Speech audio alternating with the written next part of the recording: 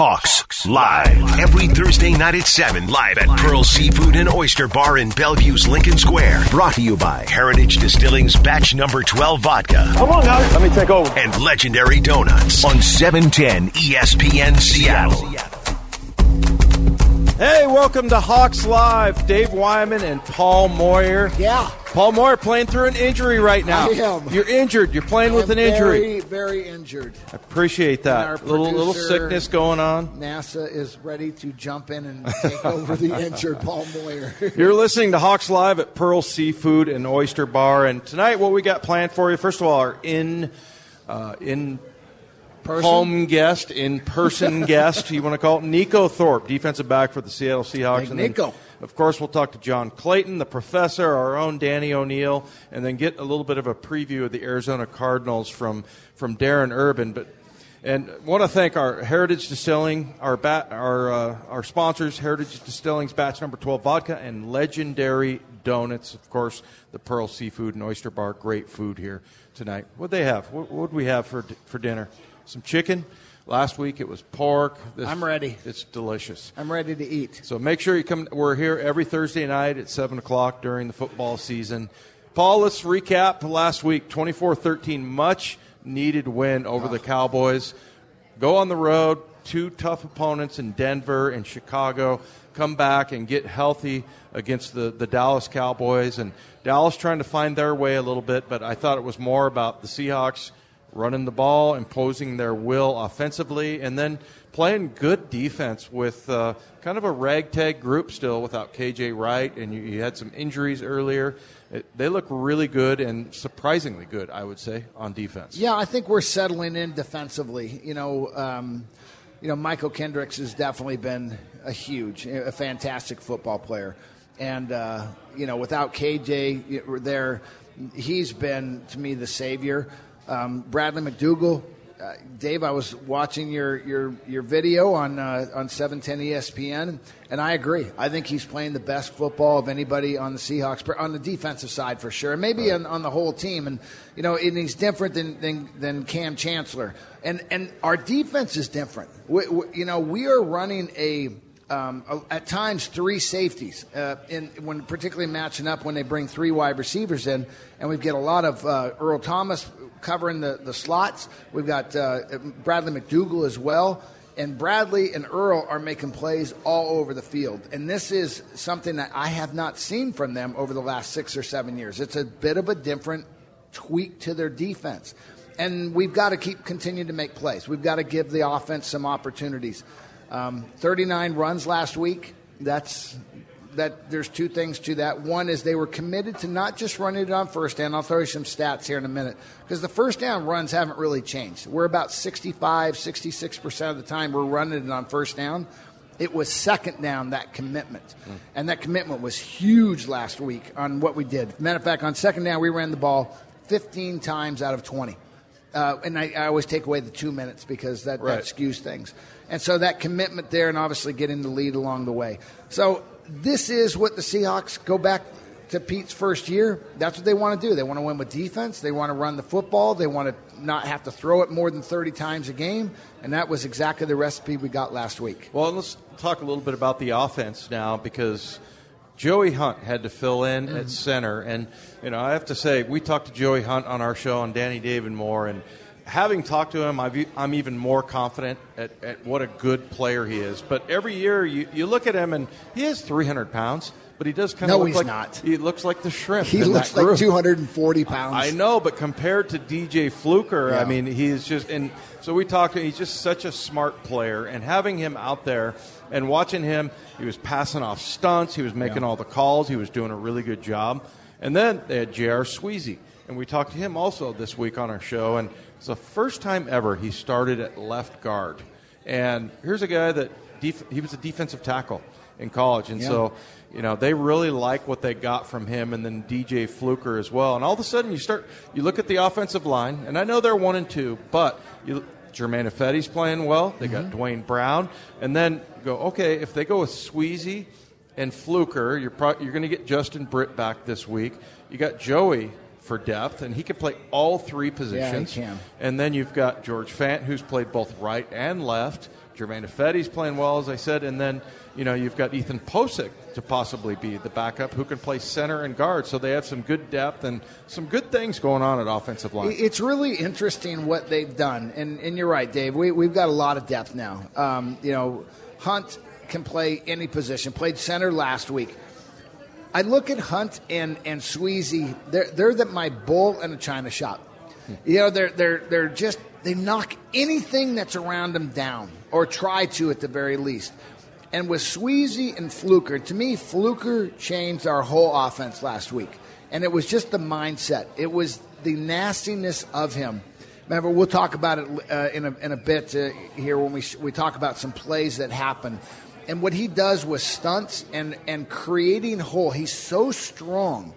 And so there was a play that one of our touchdowns, Chris Carson, the way he accentuated the hole by pushing the tackle that tried to cross-face him inside, most people would say, oh, that's not a big deal. It was a huge deal because he let the tackle go where he wanted to, and then he just shoved him hard to his left, which created this hole for Chris Carson to run for a touchdown. And there's just a nastiness to Fluker and Sweezy and Hunt, those three guys together. It was fun to watch. Now, look, Britt is the same way. He's nasty as well. Posick, I love. He's my technician. He's got great form, but he's more of a finesse player. Fantastic pass protector along the way, and he's going to be a really good football player. But I think right now we need this nastiness of Ifedi, Fluker, Britt, Hunt, Sweezy, Brown, and that's what got it done this last week. Yeah, and Pete said as much that they were so happy with what Fluker and Sweezy did that it looks like that's what they're going to go with. And then Chris Carson running behind that. And, I thought, I don't know what your opinion was of the Dallas Cowboy linebackers, but I think Sean Lee and their first rounder, Leighton Vander Esch. Oh, they're good. Really good. Yeah. And so I think, going forward, and we'll talk later on about Arizona and what they got going on at linebacker, because it's kind of weird. They've got a couple first rounders that aren't playing at linebacker and a couple of guys that are journeymen playing linebacker. So, I think that Chris Carson is on the verge of sort of breaking it to that third level. So he's had, and I would say the one play that I'm looking at, the one where he hurdled over the guy in Denver, ended up getting, I think, 24 yards on that play.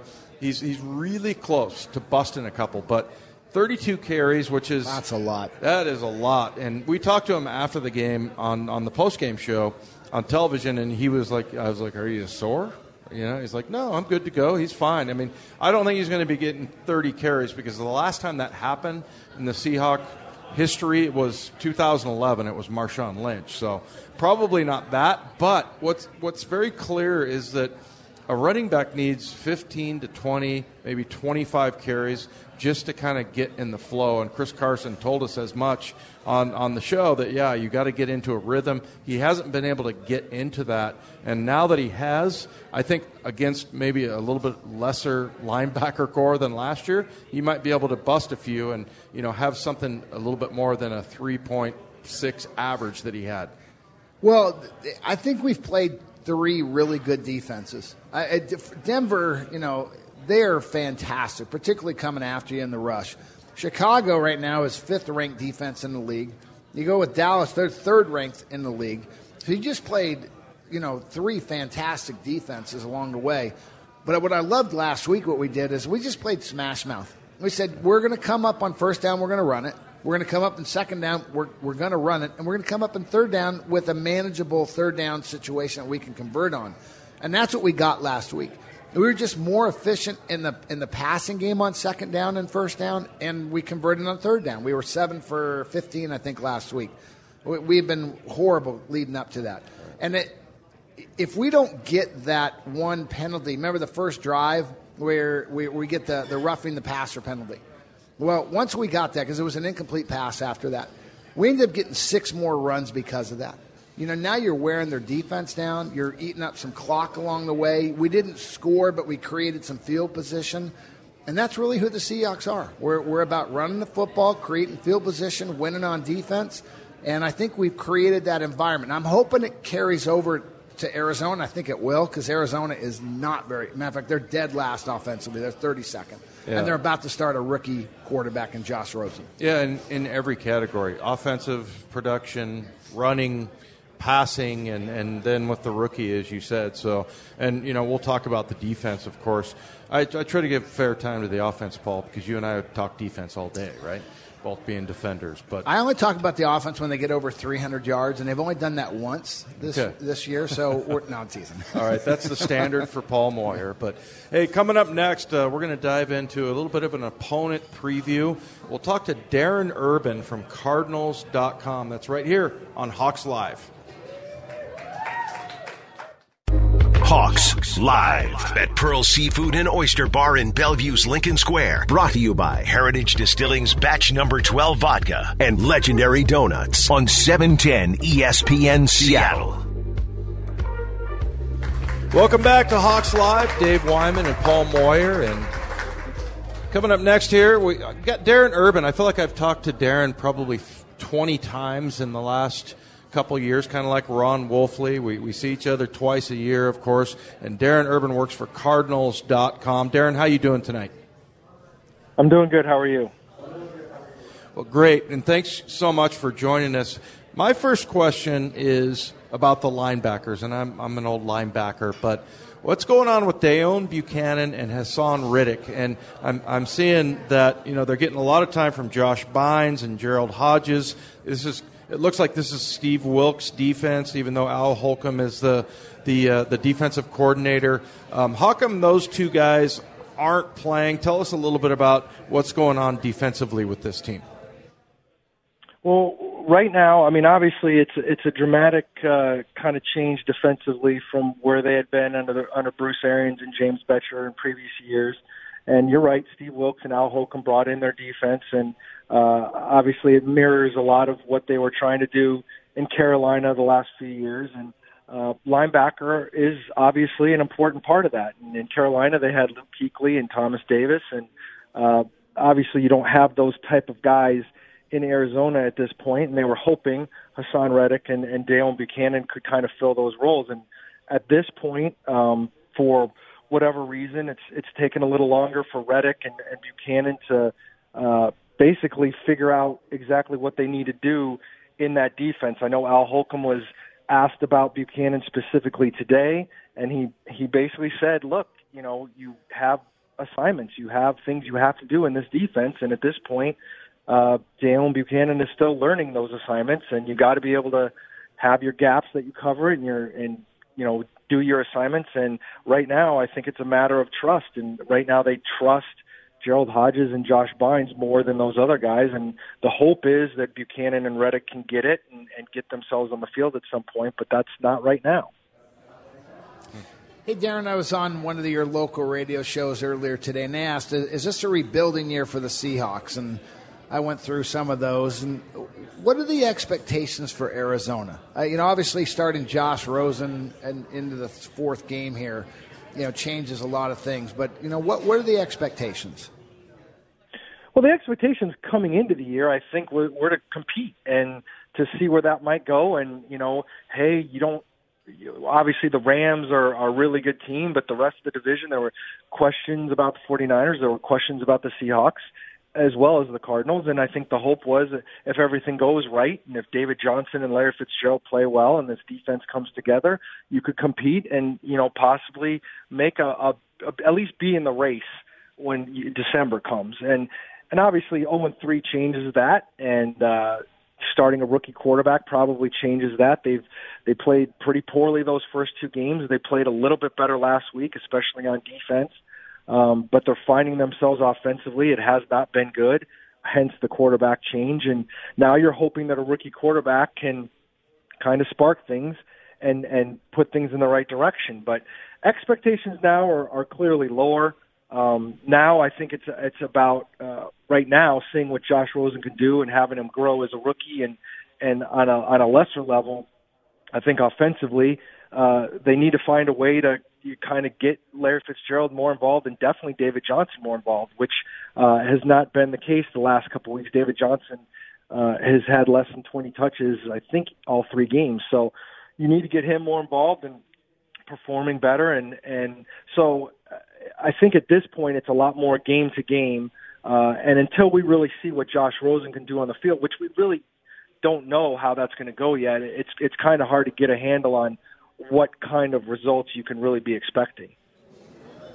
We're talking to Darren Urban from Cardinals.com. And Darren, let me ask you about Josh Rosen, maturity level, off the field stuff, leadership. What are you seeing from him? And I know I try not to expect too much from rookies, certainly, but what are you seeing as far as for the future out of this kid? Well, I will say, a lot of people were thinking he was the most pro-ready of those rookie quarterbacks, and we'll see exactly how that transpires. But I will say I understand part of that thought process because he is incredibly smart. That helps him a lot. He is incredibly confident. He does have a leadership factor that I think all quarterbacks are going to have, especially guys that you're taking high in the first round. But you can tell that he's comfortable in that role. And one of the things that's going to help Josh Rosen and help this team, quite frankly, going forward is the fact that in the summer, Sam Bradford did not take a whole lot of reps because they were trying to kind of manage that knee that's had so many problems, and they wanted to make sure that they didn't do anything to mess it up before they got to training camp. So Josh Rosen got a lot of first-team reps, especially in the offseason and OTAs. So he's had a lot of interaction in that huddle with the starting offensive line and with, the starting wide receivers. And I think at this point, that's going to help them going forward. The offensive linemen, who are all veterans, save for the rookie center, they like Josh, and I think they respond to him. There's been I don't know if I'd say an excitement, but there's definitely kind of a renewed enthusiasm a little bit this week with Rosen playing, and I think part of that is they have a chance more or less to have a fresh start here. Obviously, the first 3 games haven't gone well. The fact that you're getting this rookie with a lot of confidence coming in and feeling like he can do some things, I think they'll be more aggressive down the field than they have been with Bradford. I think all those things play into, how they feel about Josh Rosen and kind of where they are with him right now. Kind of a 3-part question here is, one, philosophy. What do they want to do? You've got David Johnson, who, my goodness, before he got injured, he was, one of the top, if not the top running backs, dual running backs, and catching the ball out of the backfield. So what do you see going into this game? Do they feature David Johnson again, or do they say, okay, let's see what Josh Rosen does, and let's air this thing out? Well, I think there's going to be a couple of things.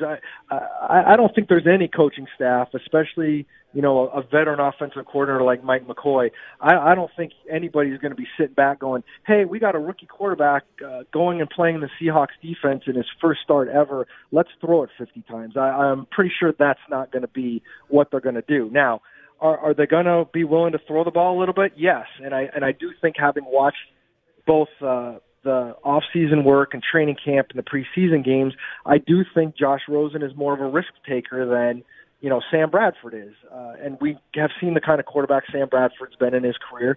And I do think Josh Rosen's going to be willing to throw it down the field a little bit more. Now, is he going to do it a lot? Is he going to have those opportunities? We're going to kind of find out. On the other level, with David Johnson, I know last week they talked about getting David the ball more in space, to use him more as a receiver. It didn't quite materialize the way they had wanted, and we'll kind of have to see how that plays out. He's another guy who admitted to making a couple of mental mistakes late in that game last week, and I don't know if that's impacted their trust level of him in terms of what they want to do with him. But again, I think it's important that he gets involved, and as important as the quarterback is and important as it is what Josh Rosen does this week, and I still think the Cardinals offense is going to hinge on what you can get out of David Johnson and how much he's able to produce. I got to ask you about one of our local favorites. I actually had a chance to coach him in high school at Bellevue High School, and then a UW alum and superstar, Budda Baker. How's he doing in his second year down there? Budda's doing great. He's coming off his best game of the year. He was excellent against the Bears last week. They use essentially a 3-safety defense here. They have all been almost exclusively nickel in all 3 games so far. So Budda is kind of their slot guy, third safety linebacker type, even at his size, with Trey Boston and Antoine Buffet as the other two safeties. And he's been great. I mean, they knew as soon as they got him last year that he was the kind of guy that they were hoping he was going to be. He didn't play a ton of defense early last year, but once he came in and started playing, you could see how dynamic he was. And this coaching staff loves him. He's even at a smaller size, he's incredibly physical. He's very instinctive.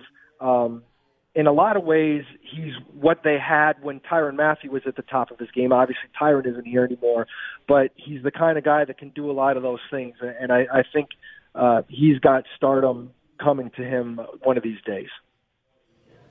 Darren, thanks so much for the preview. We really appreciate your time, and we'll see you down there in the Valley of the Sun. Good to talk to you again. I'll talk to you later. There goes Darren Urban from Cardinals.com. Coming up next, Paul and I will go inside the film room. We'll take a look at 3 of the bigger plays from the game. That's next on Hawks Live.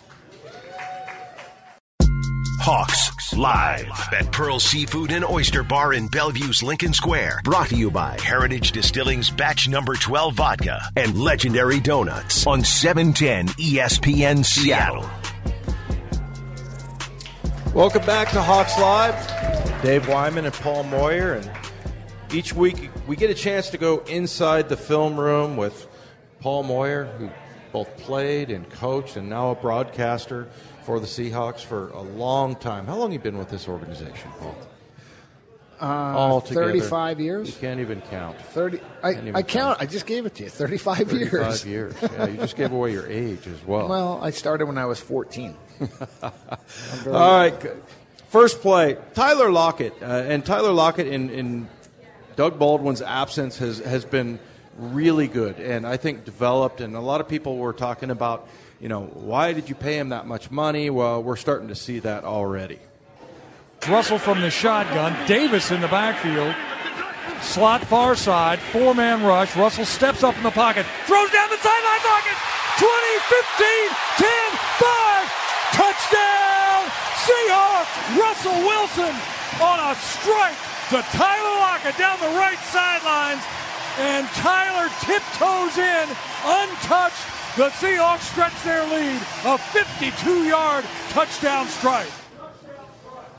3 touchdowns for Tyler Lockett in 3 games. And the one thing I thought, the most important touchdown I think that he's caught was the one last week against Chicago, where he and Russell were the only 2 guys that kind of knew that it was a pass. It was a little bit of a chemistry thing, a communication there between those 2. But what did you see defensively from Dallas on this one, Paul? I know you thought that there was some bad coaching going on, because it looks like they're in cover 2, and usually the corners are supposed to funnel the outside receivers inside to make it easier for the safeties, right? Yeah, there's so many things wrong with this defensively for the Cowboys. And, not to beat up Chris Richard, who was here as our secondary coach, but first of all, both of our wide receivers were sitting just outside the numbers, which, again, if you're in cover 2, that's perfect, because if you don't let them outside, I can see the receivers as a safety when I'm backpedaling.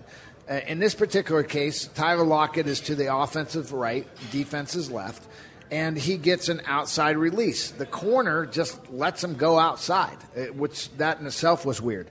Up top, the exact same thing happens. He lets the guy go outside. And they weren't shaded. The corners weren't shaded outside on the receivers. They were head up to even, I think, inside, but at the very least, they were head up on the wide receivers. Both wide receivers get an outside release. What really happened on this play, where I think sold it, was Russell Wilson was looking down the middle and to his left, and the safety did not get wide enough. And he came back, Russell Wilson did, and threw just a strike down the sideline to Tyler Lockett. Now, if I'm coaching this, the reason why I think this is so poorly coached, one is I probably would have got fired as a secondary coach. I kid you not. If both of my corners let the wide receivers outside in a Tampa 2, I would get fired. If I didn't jam the slot receiver, I would have gotten fired. If I didn't teach my safety that when the number 2, the tight end, Will Dissly, blocks, he's the number 2 receiver. We count outside in. Number 1 is Tyler Lockett. Number 2, in this case, is the tight end, Will Dissly. He blocks. He backpedals and picks up the defensive end. That means you've got no other person I got to look nobody. at but one guy. Go outside the numbers and pick up the wide receiver. You got to see that release at this point. The other thing is the guy's sitting at 8 yards. He's backpedaling at 8 yards in a cover 2. You've got to be kidding me. This is truly the worst defensive thing I've ever seen in the NFL. He could have picked the guy down the middle, the guy up top left, and the best throw he made, though, was to Tyler Lockett because it was the toughest throw. He had to thread that in between the corner and the safety. Great throw, great catch, great run after, and that was a big play right before the half. Yeah, and bad defense and everything, but I think Tyler Lockett, because of his speed, he gets underestimated a little bit. So really nice job by him. No question. And one more thing on this. Fluker's in the game. They run a stunt. Fluker takes the stunt tackle hard, shoves him hard inside, waits for the stunt guy to come around.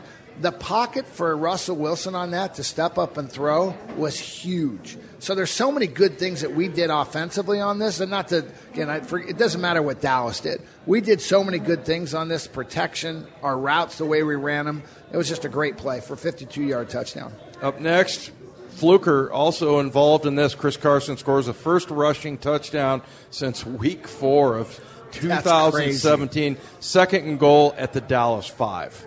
Second down and goal from the 5. Russell takes a high snap, hands it off. Chris Carson pounds his way in. Touchdown, Seahawks.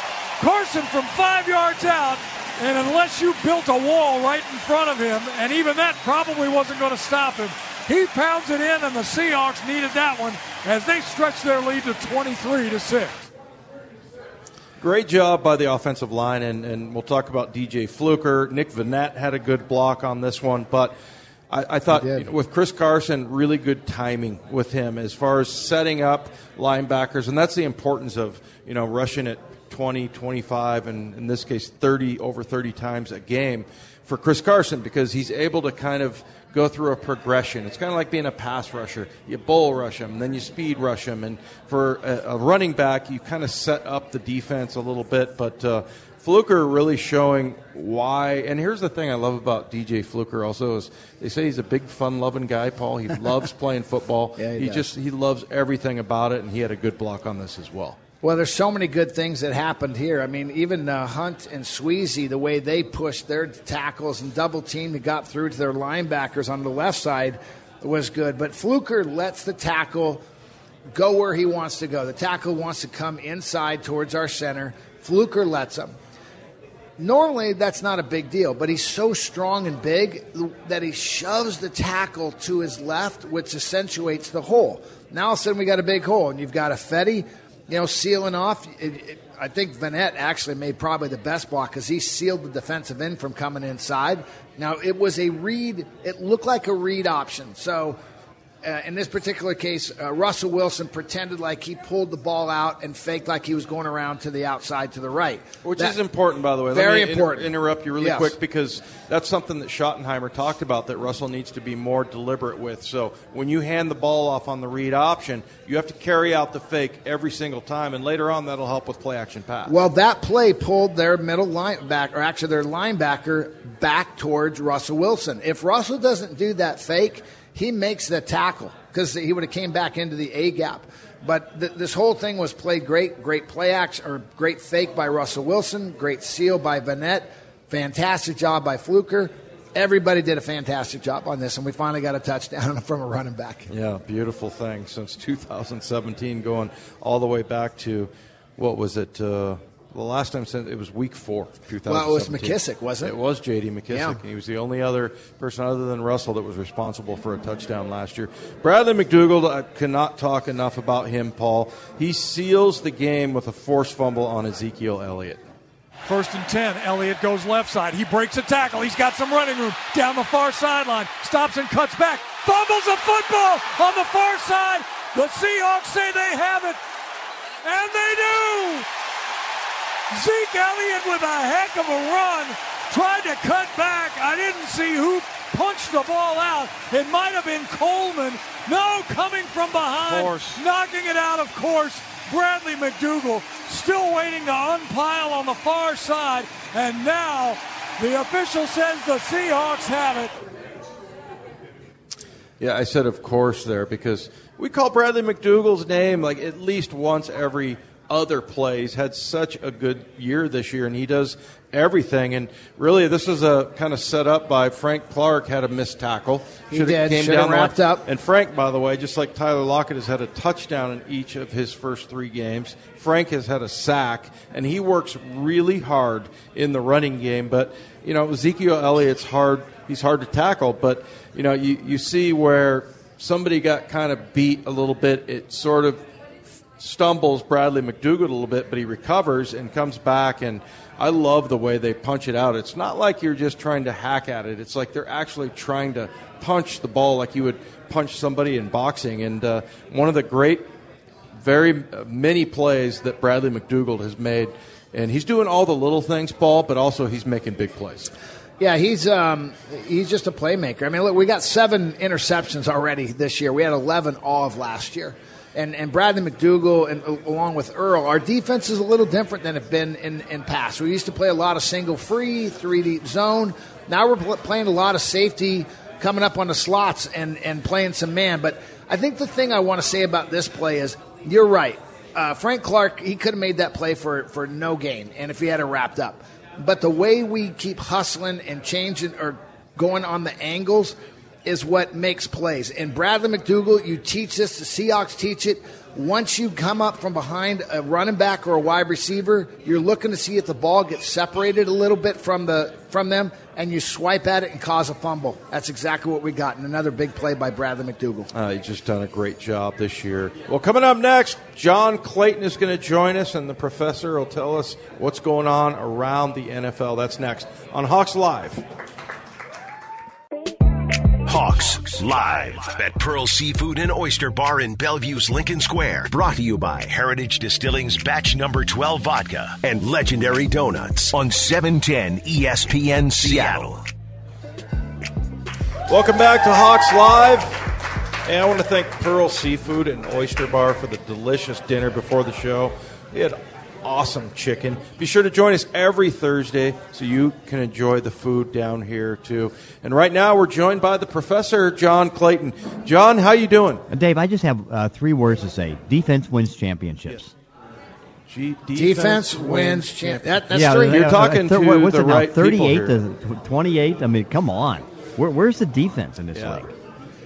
It is crazy. I mean, because the Rams, to me, they're probably the cream of the crop in the NFL. But to give up 28 already to Minnesota, who's been struggling, maybe there's a chink in the armor on the Rams too. Yeah, I think the chink's more in the Vikings defense because again, it's like this is 7 Pro Bowlers. They add Sheldon Richardson. Yeah, I know Everson Griffin's not there because of his mental problems and that, but it's like you're giving up 38 points. I mean, there was more than 500 yards passing by the 2 quarterbacks in the first half. I mean, could you imagine? I mean, could Case Keenum keep up with what Kirk Cousins is doing right now? I would think not. But I mean, Jared Goff looks like an absolute superstar going against a Vikings defense that was supposed to be one of the best in football. Well, let me ask you this, John. You know how all of the contracts, this is your area of expertise, how this whole thing is laid out. They're paying Ndamukong Suh. They've just signed Donald. They've spent some money on Brandon Cooks. And so is this like a short-term, do you think, deal that the Rams, like they're trying to win now? Or do you think this is like sustainable down the road no, it's with not some of the sustainable. younger guys like Goff? No, it's not sustainable because I think what you're looking at is that they're doing, the fact that what, you saw 5, 6 years, 7 years on the Seahawks. I think what you're looking at is like 3 to 4 year window with this team because, the fact that they're doing the right thing in the sense you have Jared Goff on a rookie contract making a little bit over $7 million a year. And so it's like, okay, load up. So they load up with 2 Pro Bowl cornerbacks. They give Ndamukong Suh his $14 million. But I mean, you can see where the carnage is going to be. They're not going to be able to keep their safety, LaMarcus Joyner, because he's on a 1-year deal at 11 on a franchise tag. Probably you're not going to be able to keep Sue. Probably not going to be able to keep Aqib Talib, who's on injured reserve. So, I mean, there's at least 3 or 4, maybe 5 guys that will come off their defense next year. And so, no, their window is still 3 years, I think. But again, and continuing this year, but it's not going to be the 5 or 6 that you saw for Seattle. I know one thing, their fantasy group just alone, I'm looking at Woods, Gurley, Kupp, and Goff. Yeah. It is.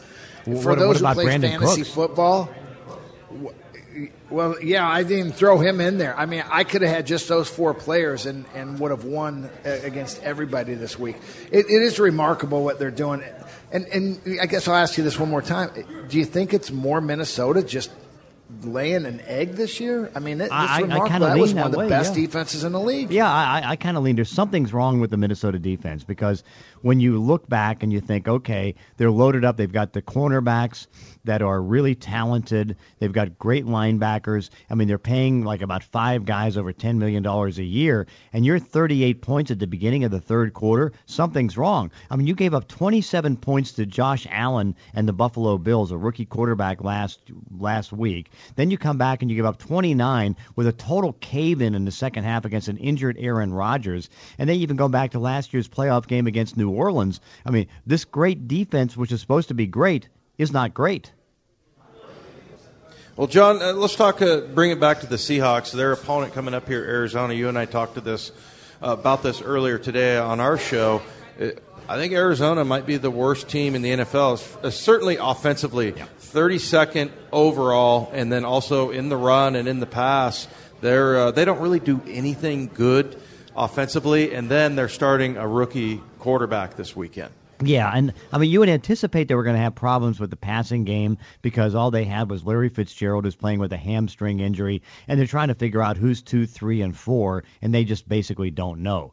Then you got Jermaine Gresham coming off an Achilles injury. He missed the first 2 games, so at tight end, they're question marks. Offensive line is a question mark. And then you give Sam Bradford 3 starts, and all he's doing is throwing short stuff. I mean, there's no offense there. I think the bigger disappointment is the running game and the defense. Because, I mean, you got David Johnson right now making $13 million a year, and he's averaging just a little bit over 3 yards a carry. That's a disappointment, probably more on the offensive line than it is David Johnson. Then on defense, I mean, what's happened in the first 3 games, they've just been physically overpowered, and I never thought that would happen with an Arizona Cardinal defense because, they're big up front on the defensive line. They got talent with Chandler Jones. Yeah, I know that they got issues right now at the linebacker position and certainly that second cornerback, but I think that's the bigger disappointment in the whole thing. It's like, okay, they paid $20 million for Sam Bradford, didn't get anything out of him, and then defensively, they've been a major, major disappointment.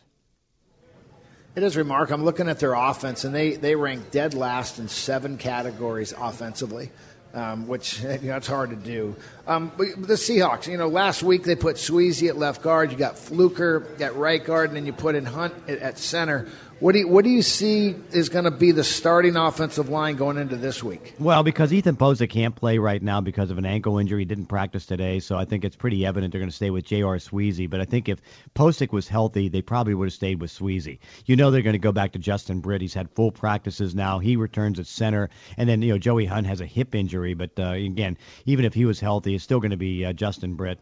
And then you got certainly the right guard. They're real happy with DJ Fluker because he's so physical at 343 pounds. So it looks like you got the 2 guards from last week and then the return of Justin Britt, and I think that they feel pretty good about that. Hey, John, let me ask you about C.J. Prosise. This is a tough one because some of the things that Pete said about him, he said we had a hard time getting him convinced that he was ready to go. And so some of the words there, I'm just trying to kind of parse Pete a little bit. But what do you read from Pete and the things that he said about C.J. Prosise? I get the feeling, and again, I don't know this for a fact, but it's almost like an Earl Thomas situation in a different way because obviously there's no contract issue or anything else. I mean, C.J. Prosise can't even negotiate a contract. He's in the 3rd year of a 4-year deal. But it's like if C.J. Prosise doesn't feel that he's 100%, then he just doesn't play. And so you kind of get the idea that, again, it's not like Earl Thomas where he's basically, and again, Earl, by the way, practiced today and did a full practice. So it's like, okay, that's encouraging. But I think in C.J. Prosise, he's one of those athletes where if he's not 100%, remember, Percy Harvin was like that too. If he wasn't 100%, he preferred not to practice and so or even play. And so you kind of get the feeling that if like it's 100%, but if it's going to be 90% for C.J. Prosise, you're probably not going to have him on the field, and that's got to be concerning, and it certainly has to be frustrating because he's really talented. Paul, when's the last time you felt 100%? Like the 5th grade, maybe? I mean, you're never 100% when you're in the NFL, right? No, and I'm like 40% right now. You're better. John, you come on, something. Paul. You're better than that. You're at least 43. Yeah, we got to rally Paul. 42. Yeah, John, hurt. you said something that was interesting, and I kind of thought I heard this from Pete Carroll as well. You think if Posick was healthy this week, they still start Sweezy? Yes, I do. I really do, because I think that they like what he did. I mean, because of his feistiness and what he did with the run game. And even though he's not as big as Posick, because they like bigger's better, I think, in a Mike Solari-type offensive line, I just think that they like the attitude that he brought and the way that he was able to fight. And so I honestly do think that if Prosise was healthy for this game, they'd stay with Sweezy.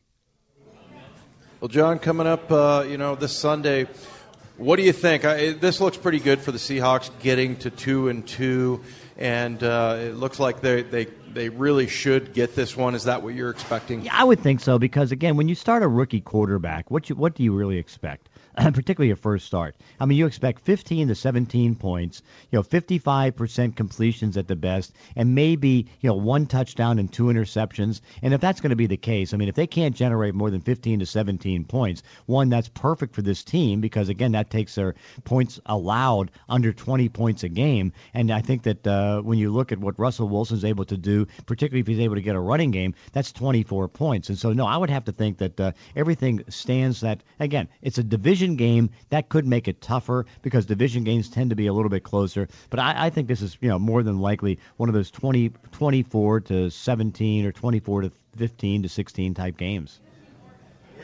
John, thanks so much, and I'll see you down in Peoria. We're looking forward to it, weekend. And of course I'll talk to you tomorrow. All right. There Thanks, goes John. Professor John Clayton. Coming up next, Nico Thorpe. We're going to chat with the best gunner, the headhunter in the NFL, and a really good corner and special teams captain. Nico Thorpe's live right here on Hawks Live.